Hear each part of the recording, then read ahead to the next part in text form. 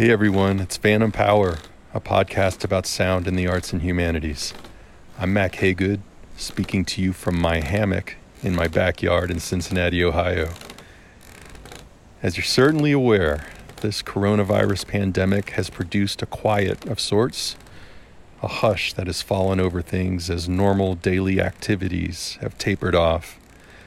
And for those of us who have the will and the privilege to self-isolate, there can be a kind of beauty in this strange calm, a moment for quiet reflection on how we've been living and how we got to this place. Our guest is Siavash Amini, an experimental musician from Tehran whose star is quickly rising. And I had been wanting to talk with him about his music for quite some time. But by the time I started working on this episode, back in late February of 2020, world events pushed our conversations quite beyond music. Tensions between our two countries were at a level not seen in decades. Donald Trump had pulled out of the Iran nuclear deal and reinstated sanctions. Then in January, Trump ordered an airstrike that killed top Iranian General Qasem Soleimani. Iran retaliated with airstrikes that injured over 100 U.S. service people in Iraq. At this point, Iranians I follow on Twitter were in a full-blown panic, expecting war at any minute. People started leaving Tehran, headed for the safety of the countryside. And those weren't the only stressors. A couple of months earlier, the Iranian government killed a number of protesters in the streets. And by the time I interviewed Siavash, Iran had joined China and Italy in the top 3 countries for coronavirus cases. As we spoke, Siavash was sheltering in place, and his country was at a quiet, anxious standstill. But of course, in a couple of months, conditions in the U.S. would be quite similar. So, in today's episode, a portrait of an experimental musician in Iran, one who uses his mostly instrumental music to help navigate treacherous landscapes that are global and local at once. Throughout the show, you'll be hearing his compositions, including one track from his latest release, a mimesis of nothingness, which just came out on August 28th on the Swiss label Hallow Ground. I'll link to a playlist from this episode in the show notes.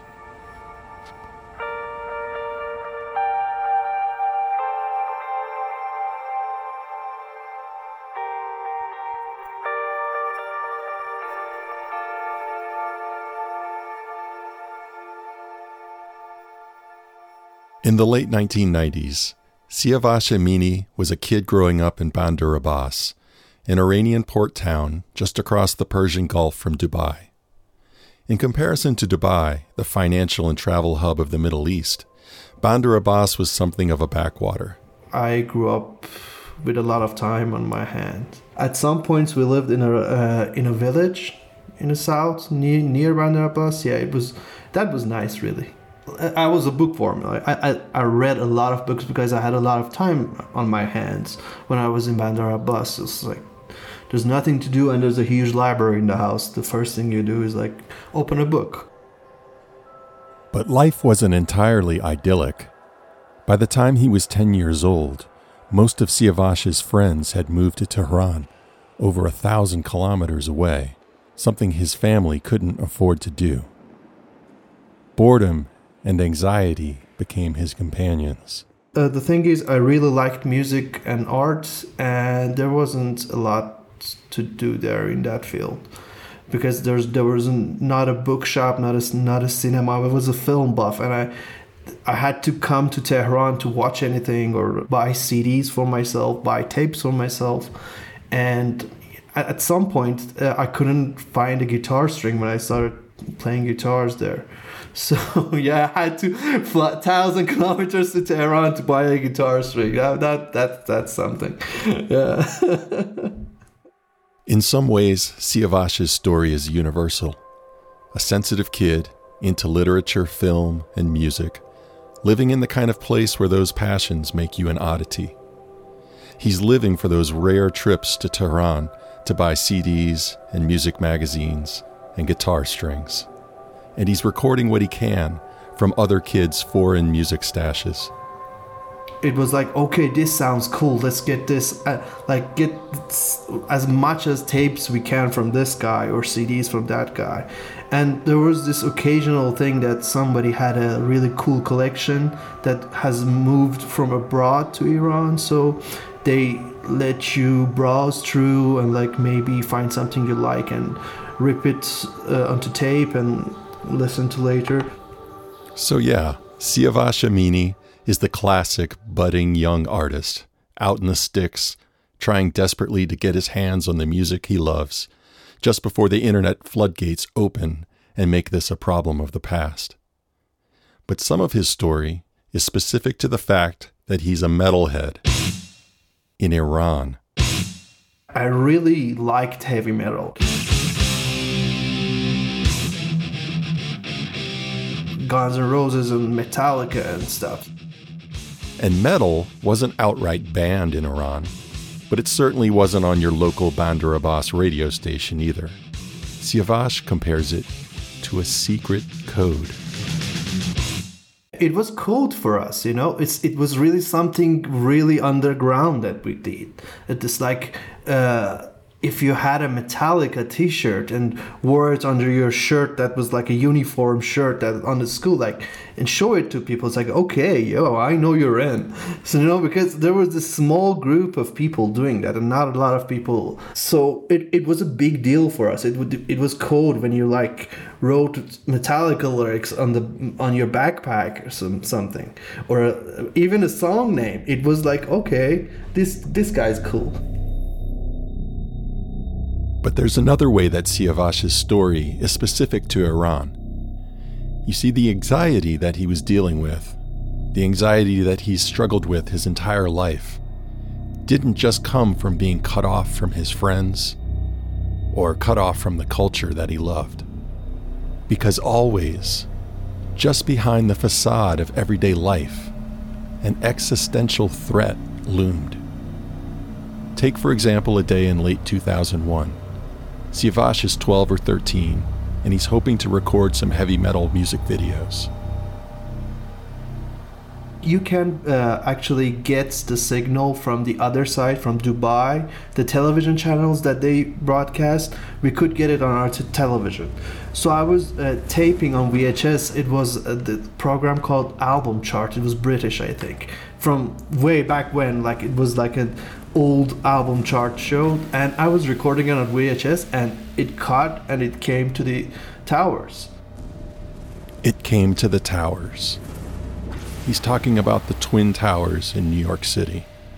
The date was September 11th, and the Dubai station was interrupting the music videos with footage of the World Trade Center attack in New York. And I called my dad and I said, was it us? What did happen? Did we do this? Who did this? It's like, oh my fucking God, what is gonna happen? Because there's always this fear of war here.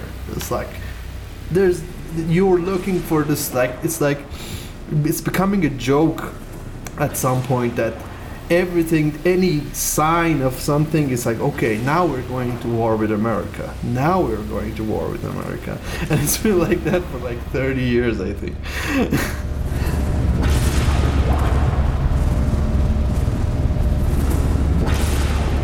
I remember the first day that the Iraq war started. We were going to take a plane to Dubai to be on a vacation because it's March and Nowruz, our holiday, or New Year holidays, exactly there. We woke up and there was this huge war started, and we watched television and decided not to go because it might have been too dangerous.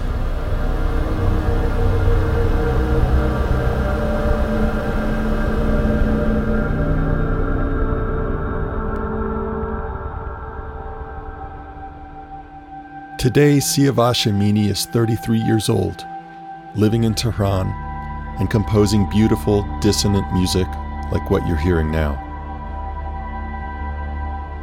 In some ways, Siavash is pinned between worlds.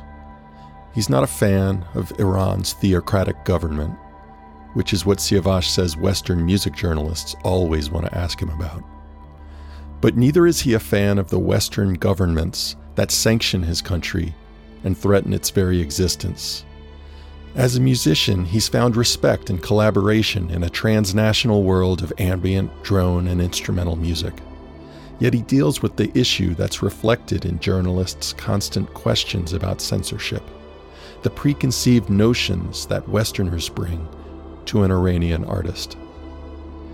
I sometimes think you can hear this discomforting ambiguity and in-betweenness in Siavash Amini's music. Universal yet idiosyncratic, unlocatable on any map, the defiant anthems of an imaginary land, population 1.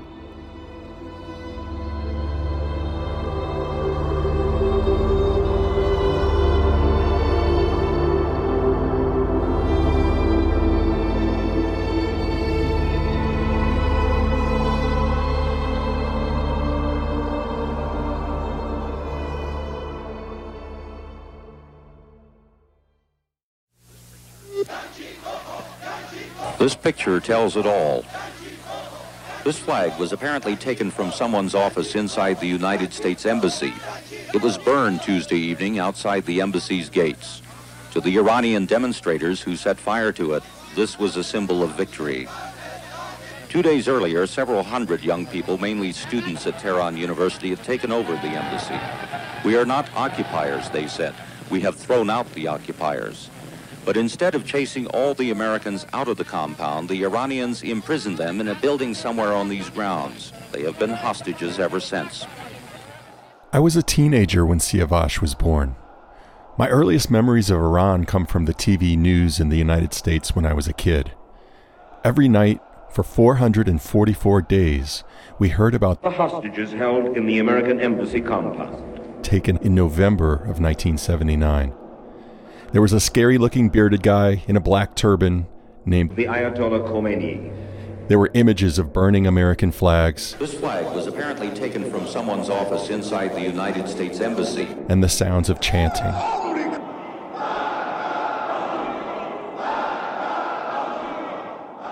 Death to America was the translation provided. They hated us for treating their former leader, the Shah of Iran, for cancer in a U.S. hospital. That's all I knew, and it seemed completely insane. What terrible people. What a terrifying place.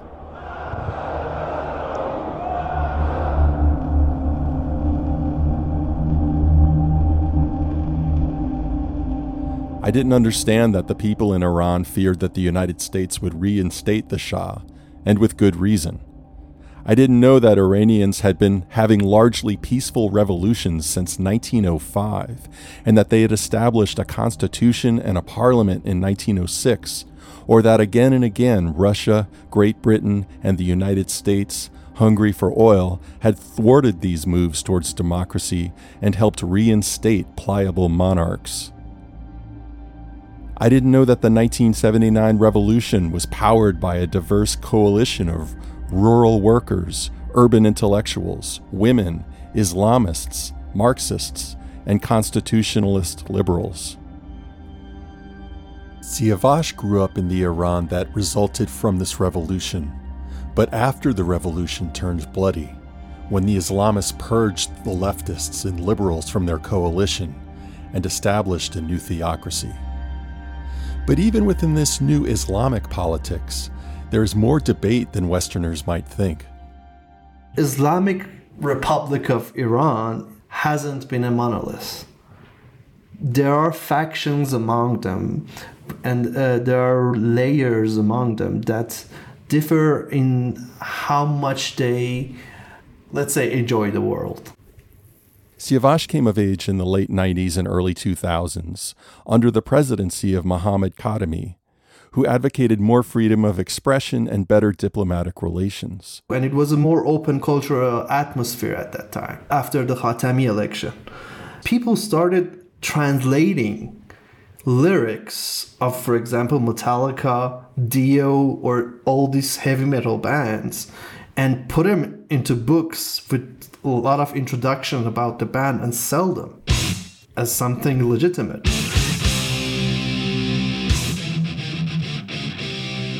These books provide an opening for Siavash. His father isn't a hardcore religious conservative, but he listens to traditional Persian music and classical music. He's very skeptical of Western capitalism. In other words, he's no metal fan. So he was like, oh, this is America poisoning your mind and stuff. So Siavash shares these metal lyrics books with his dad. I bought the books and we had discussions with my father that, okay, these are not like really bad guys. We tried to find a common ground. Like, okay, this is anti-war, this is for peace, this is good, or something like that. Coming from the United States, where poetry doesn't occupy a lot of cultural space, this was really striking. I asked Siavash if there was something distinctively Iranian about thinking of metal as poetry. Exactly, and there's this respect for poetry. It's something that everybody agrees on. For example, the first rock album that tried to come out of underground used not their own lyrics, but poems from Hafiz, so they could get a license to play rock music.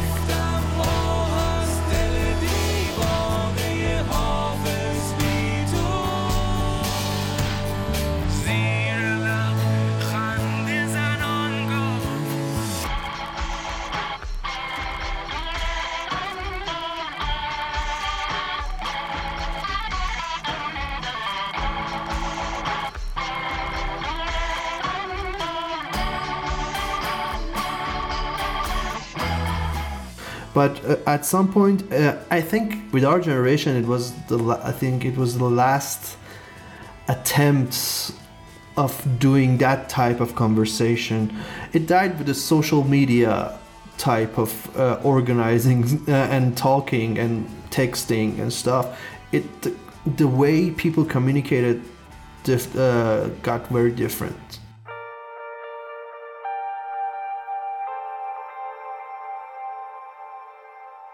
The same channels of communication that would weaken poetry in everyday life were also exposing Siavash to new resources and new music. There were really great moments for me. For example, when I finally had internet connection in my house, and I had like this limited dial-up time for like an hour a day. This was 98, 99, something like that. It was really good for me because I could get a lot of .txt tablature files for my guitar playing. Thanks to a moment of increased cultural openness, magazines, tapes and CDs, and the emerging World Wide Web, Siavash learned about prog rock, jazz, electronic music, and trip-hop. But in some ways his world was still too small. All the while, he dreamed of leaving Bandar Abbas. Then, when he was 16, a breakthrough.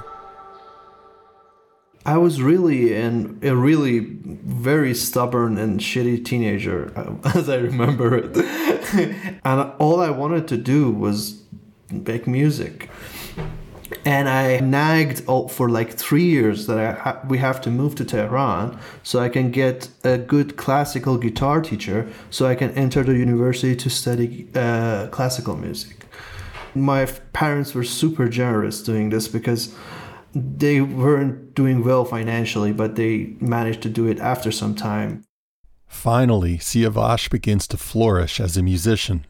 For his last 2 years of high school, he lives in Tehran, where he studies classical guitar and plays in a thrash metal covers band. He takes the all-important college entrance exam and totally kills it. His family is elated. He can enter the industrial engineering program at Iran's top university. Financially, he'll have it made. But when it comes time to choose a major... On the sheet that I chose my field of studies, I just said music.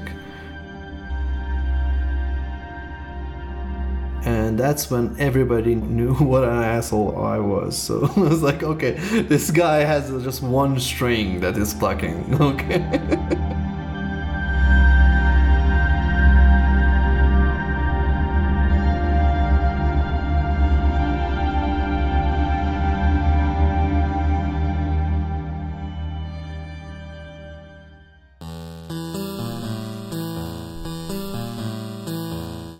What's up, guys? It's Moloch, the dark god of information capitalism.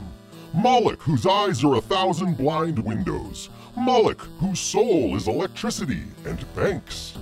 Just taking a quick break to remind you guys to rate Phantom Power on iTunes or Apple Podcasts. And even better, write a review of the show.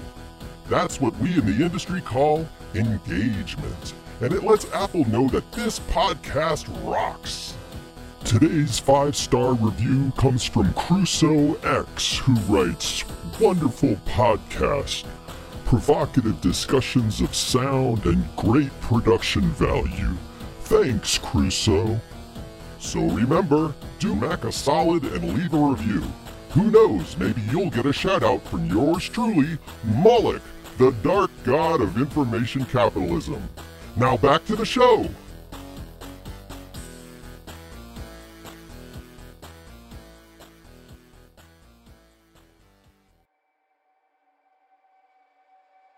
So it's the mid-2000s. Siavash is studying music at the University of Tehran.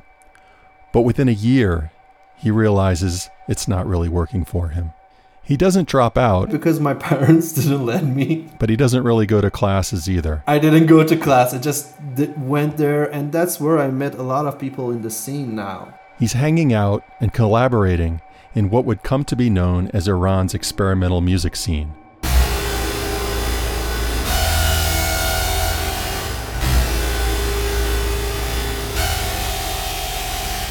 People like his friends Hissam Ohadi, better known as Idlephone, and Nima Porkarami, aka Umchunga. Other Iranian experimental acts include Solt, Taig, Dipole, Porya Hatami, and Siavash's good friends Nima Ariani and Sarah Bigdeli Shamblu, who perform as the Paris-based duo 9T and Tyapi. Right now we're listening to a collaboration between Siavash and 9T and Tyapi. Oh, those frames from when his touch and being silently still to 1,000 roses buried within is written abruptly in his word. Today, Siavash and many of these other performers release records on prestigious foreign experimental labels and attract media attention from venues like The Wire, Pitchfork, Vice, and Fact. But at the time, We were just people who quit class and like smoked joint and like drank. Siavash is exploring, experimenting, and once again, the internet and computer technology play an important role. We were like computer nerds. Like from Russian torrent sites, we downloaded a shitload of music that we called IDM, and we were on AllMusic all the time, trying different moods and genres and similar artists. We were listening to a lot of trip hop, and at the same time, we listened to a lot of like industrial stuff like Nine Inch Nails. We were trying to emulate that sound. It's like, okay, how these people make that sound? And we weren't that savvy. Search engines weren't that good. So we tried experimenting. An important thing to remember about this moment in Iran is that it may be more culturally open, but the country is still under economic sanctions. As a citizen of Iran, you can't get a credit card. You can't engage financially with the rest of the world.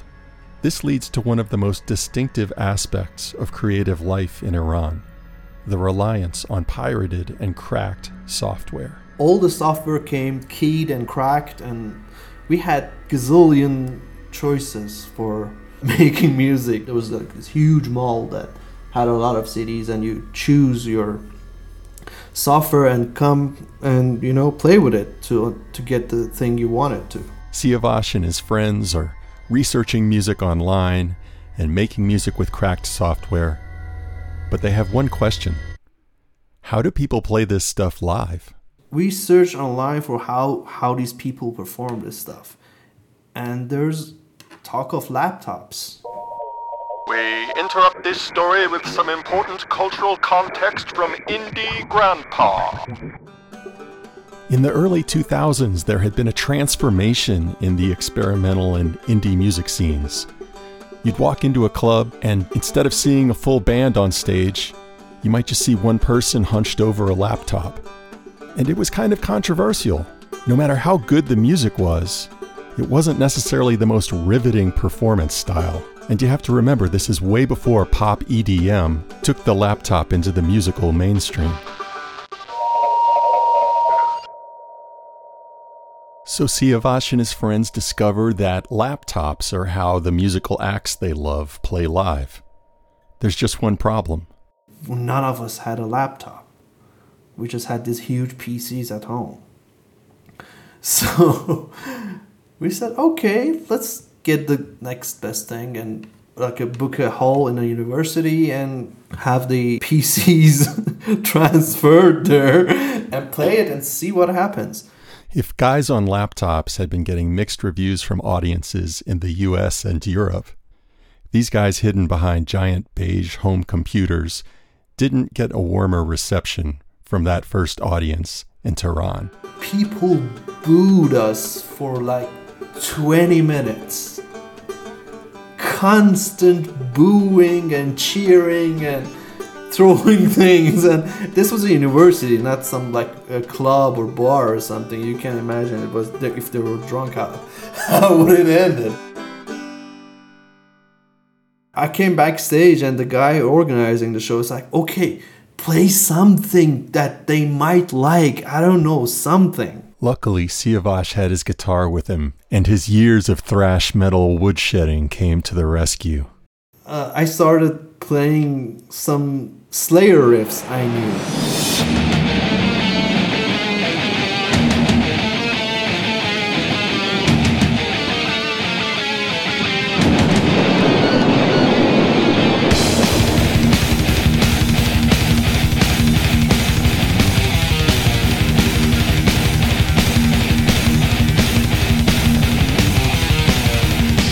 And they were into it, and they tuned in. And we started improvising on that, so it was a mess at the start.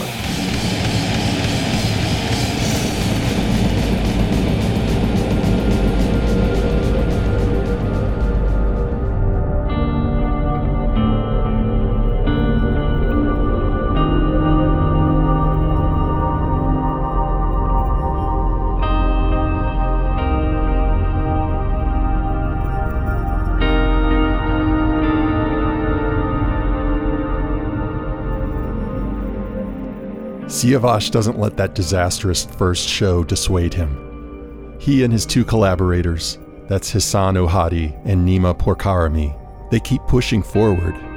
They spend a lot of time on IDM forums, learning new techniques, learning about new groups, new sounds, and they keep improving. Eventually they have a house show where they invite some of the biggest names in the Iranian music industry. They land a contract with one of Iran's top labels.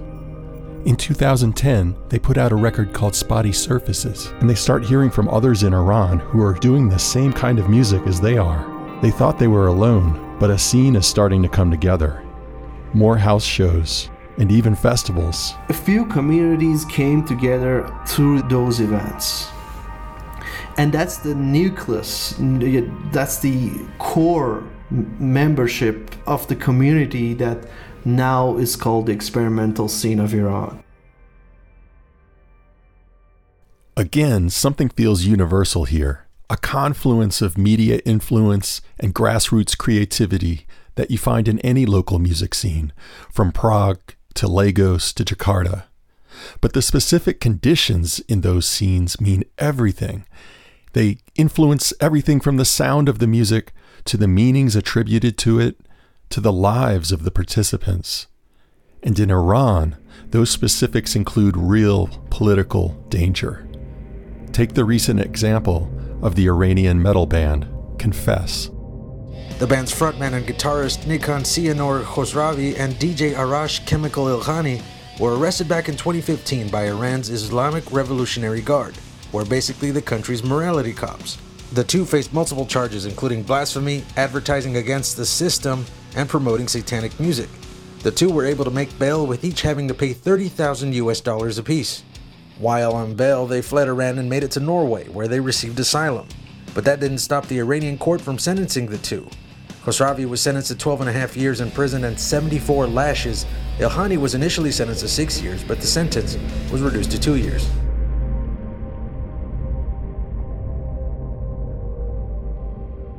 Some people have got the idea from what we talk about electronic music scene is that, okay, it's free and it's totally okay. No, it's not. Seriously, if they knew where our ideas were from, it wouldn't sit well for them. So the way we got away from it doesn't mean that there isn't censorship here. There is, and it's brutal. It's really, really brutal.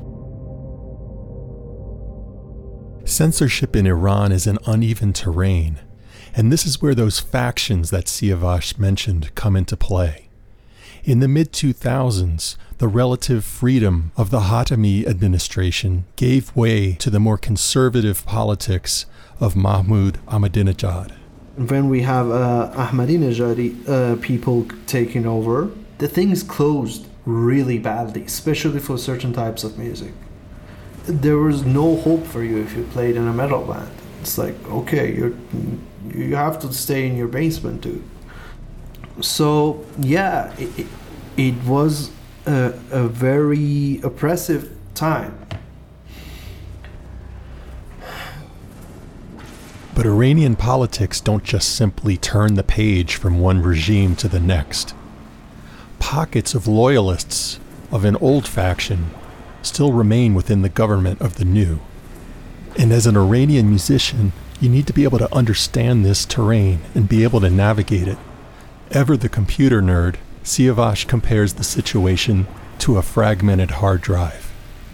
They don't do a lot of defragging on their institutions. So there's a lot of sectors remained with the previous establishment's ideas in it. So it's this clusterfuck of ideas that you have to know in order to get around. And there are certain things that you cannot get around. You'll be flat out arrested. This kind of censorship is so far outside of my personal experience that I had to ask Siavash to break it down for me. Who does the censoring? What's the process like? There's this huge bureaucracy that we have a cultural ministry, which is in charge of everything that happens in arts and culture and humanities, everything. Okay. If you want to publish a book, you go through their department of, publications. They have committees, they read or listen or watch your work, and they decide, okay, we don't have a problem with this one. This one is problematic, and they give you a list. Okay, fix this one and this one and this one, and you're good to go. So I'm just imagining some bureaucrat listening to some harsh noise you made with headphones on or something and taking notes. Yeah, it's like, yeah, exactly. Like, take it away, dude. Like he's like, okay, take it away. I don't want to listen to this. How many people are attending? If you say 10,000, it's like, okay, wait here till we find somebody who understands this. But if you say it's like 150, it's like, okay, fuck it, go play sound effects for 150 people. I don't care.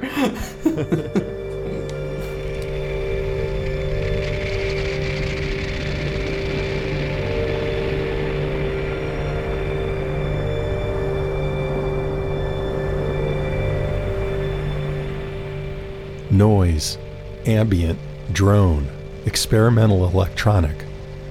For me, these are just international genres with impassioned audiences around the world, but in Iran, these genres function as a kind of aesthetic camouflage. Because if we didn't have lyrics, the genre they didn't understand, and they thought it was just sound effects. They don't call it music. So we got the license to perform sound effects, fuck it, if they're gonna give the license, I don't care what they call it, they're not The Wire.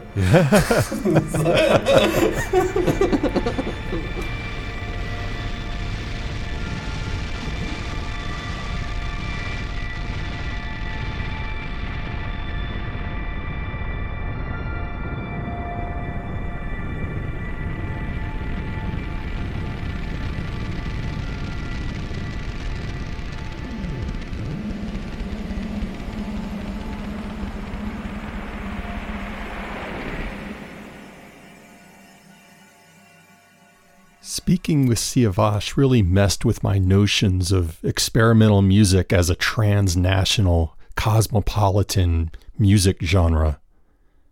I mean, it is those things, and yet what Siavash does is so Iranian. The dissonance and harmony that reflect the anxiety and beauty of a life lived in Iran. The Iranian love of poetry that leads him to sonic interpretations of T.S. Eliot and collaborations with spoken word artist Matt Finney. And the political camouflage of noise, the ability to wordlessly express such sorrow and discontent. The genre may be understood as transnational, but this is an Iranian artist making deeply Iranian music.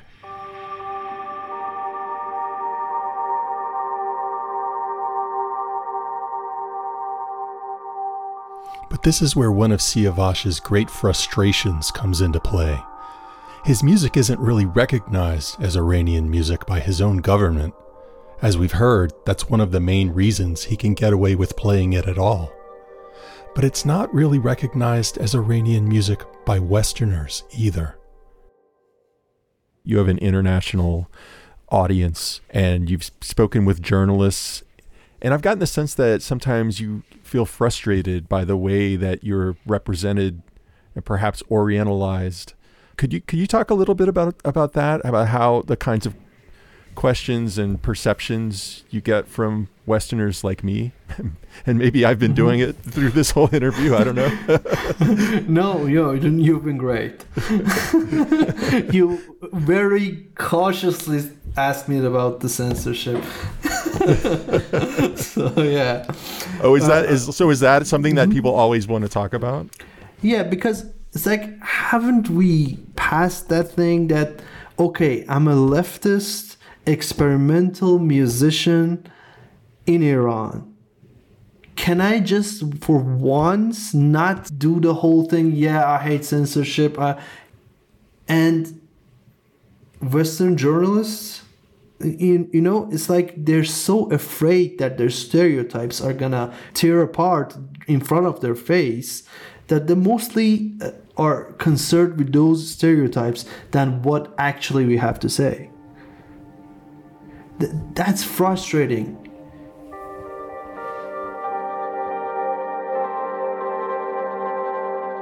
Siavash says that far too often, Western journalists take the complexities of his Iranian identity and reduce it to this stereotype, this dissident good guy fighting against the bad Iranian government. And that's just the part about politics. The part about music, it's worse.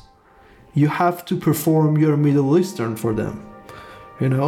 It's so bad, so bad. What I hear a lot is like, your music doesn't sound like you come from Iran. Yeah, because you haven't been listening. You have been creating an imaginative construct in your head and transferring it to us. It's like projecting your ideas about how sad life in the Orient is, or sometimes how sexy life in the Orient is, on us, and then try to put us, like, squeeze us in. Siavash is so serious about not allowing his music to get squeezed into that box that he removes anything at all that might sound Middle Eastern to Westerners. I'm gonna make it hard for them, because my expression of my personality wasn't that easy. I'm building a life based on an experiment that hasn't ended, and I don't know what it is. If I give you very specific signals of a way of thinking that goes well with your stereotypes of me, you wouldn't listen to what I have to say. You just keep on making that stereotype stronger in your head and make every analysis based on that stereotype. But just like defying the dictates of the Iranian government, refusing to meet the expectations of Western tastemakers comes at a cost. Because these Orientalist beliefs sell in Europe. And sooner or later, when you're better known, you get to be asked to play those roles and be given a shit ton of money. I refused to do a very, very big budget project by a very well-known label that wanted me to do piano with oud.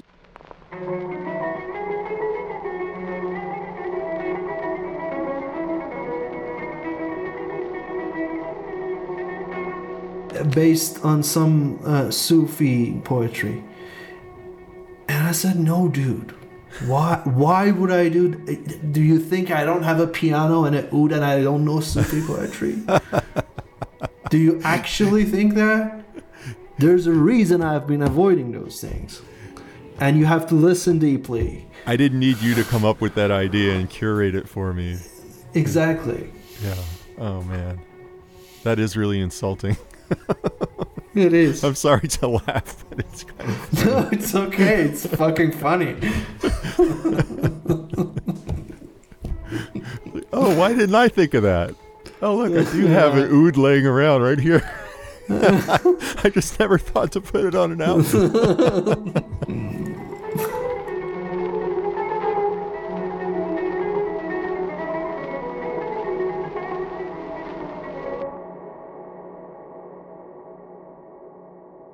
Western prejudice is really another kind of authoritarianism. It doesn't have the power to imprison Siavash, but it can try to disappear him just the same. We desire to hear the sound of the other, but only as we've already defined it. We end up hearing only a figment of our own imagination. Stereotypes are fucking useless. You cannot understand these people with the stereotypes. You get all the nuance out of everyone's life. And what is alarming about that is that then you feel superior to people whom you made those stereotypes from. It's like, okay, these are people who are still, dealing with the shit that we have so successfully overcome in the Western civilization. And that's not true at all as well.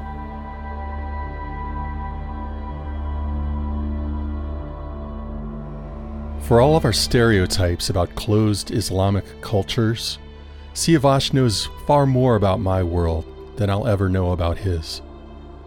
Unlike Siavash, the nation that invented the internet rarely uses it to look outward and learn from the successes and mistakes of others. But we should. I think back to the situation in Iran when I first interviewed Siavash in January of 2020. All the anxiety, the protesters being shot in the street, coronavirus shutting down Iran's social life and its economy. And now I look at life in the United States today. The worst coronavirus outbreak in the world, social life and economy laid low, Black Lives Matter protesters shot in the street, not only with rubber bullets, but thanks to vigilantes with live ammunition. A president who openly admires dictators and muses about delaying our democratic election and just staying in power. For all of our smug stereotypes about Iran, it hasn't been showing us something out of the past. If anything, it's been showing us our future.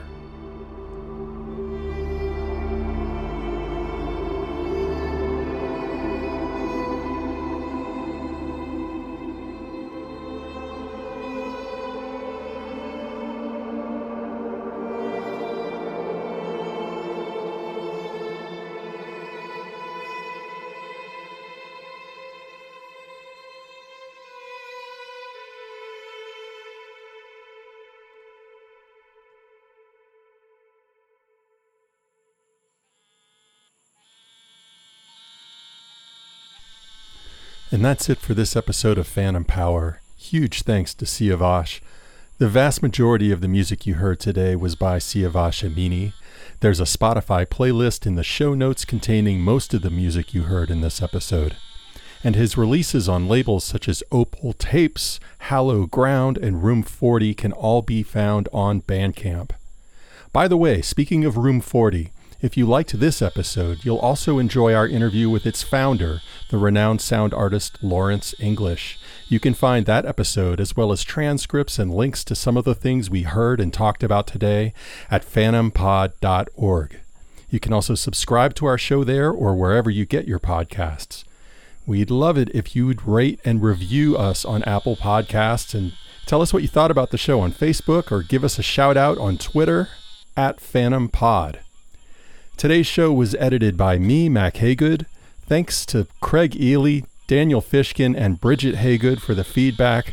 Phantom Power is made possible through the generosity of the Miami University Humanities Center, the Robert H. and Nancy J. Blaney Endowment, and the National Endowment for the Humanities.